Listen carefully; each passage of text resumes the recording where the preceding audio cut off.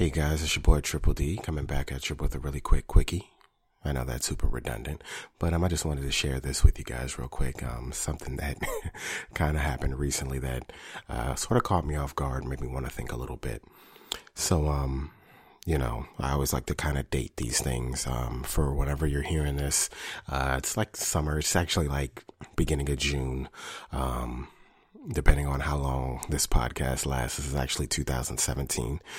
And I got caught in one of those YouTube spirals where you start out on one video and the next thing you know, you're 14 videos in.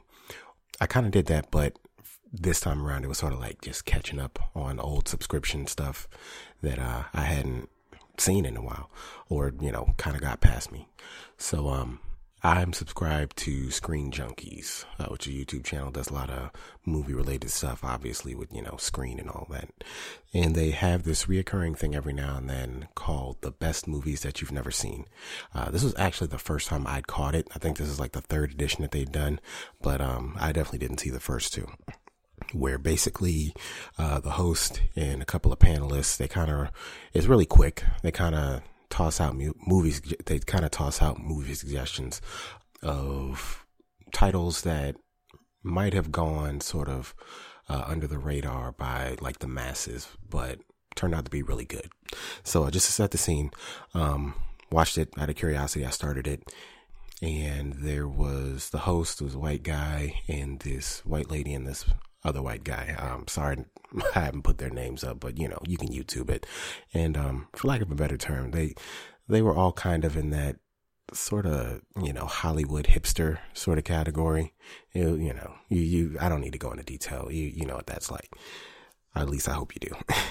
So the first movie that they brought out was this movie called Raw, RAW.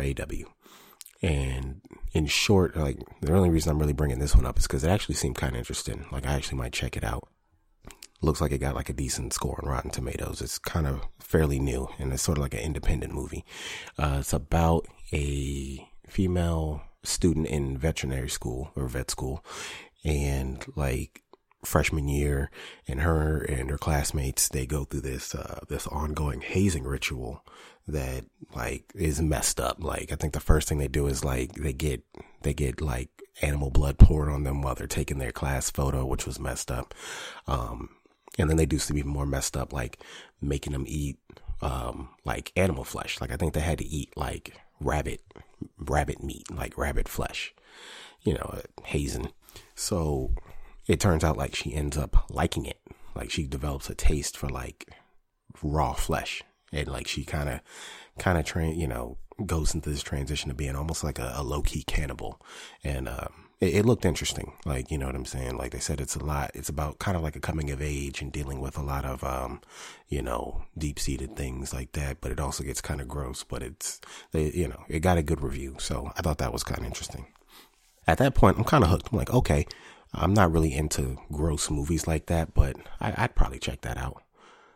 The next movie that they review, the guy, it's like the other guy on the panel, he goes, it's a movie from like the late 90s called Belly.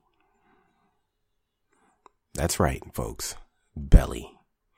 Nas, DMX, directed by Hype Williams. That Belly.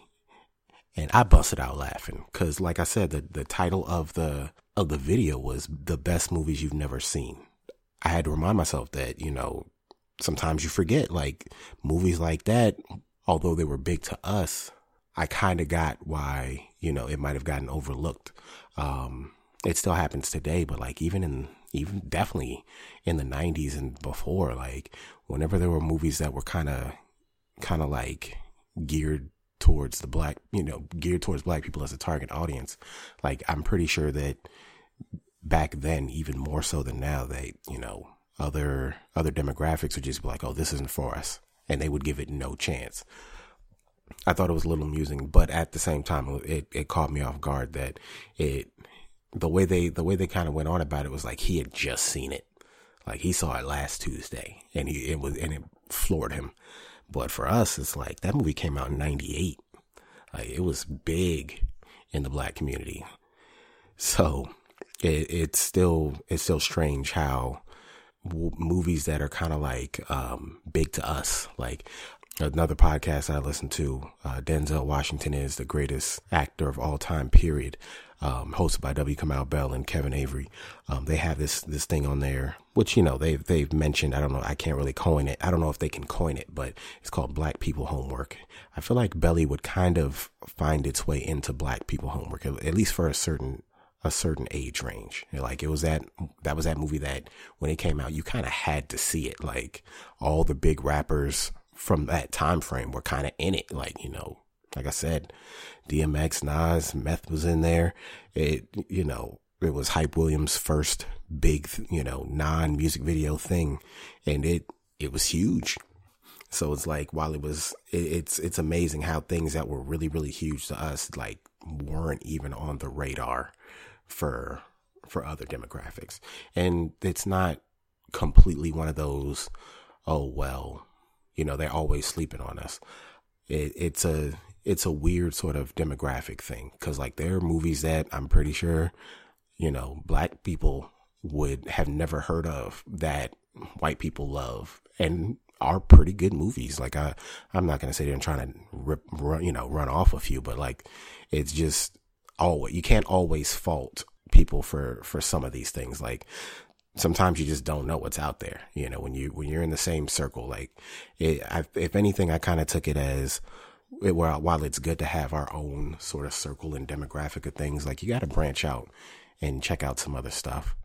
While that one popping up kind of had me baffled at the time, I made the mistake of going on Rotten Tomatoes and checking out like the score for Belly. Now, before I even list this off, I want you to keep in mind that Belly came out in 1998. I don't know when Rotten Tomatoes was created, but it obviously didn't go that far back. And honestly, I'm fairly confident that when they went back, whoever decided to go back and review Belly was probably some uptight movie snob who didn't quite get what was happening in the movie, who didn't quite understand the impact of the movie, the weight of the movie, and they obviously didn't approach the movie from the mental time frame of 1998.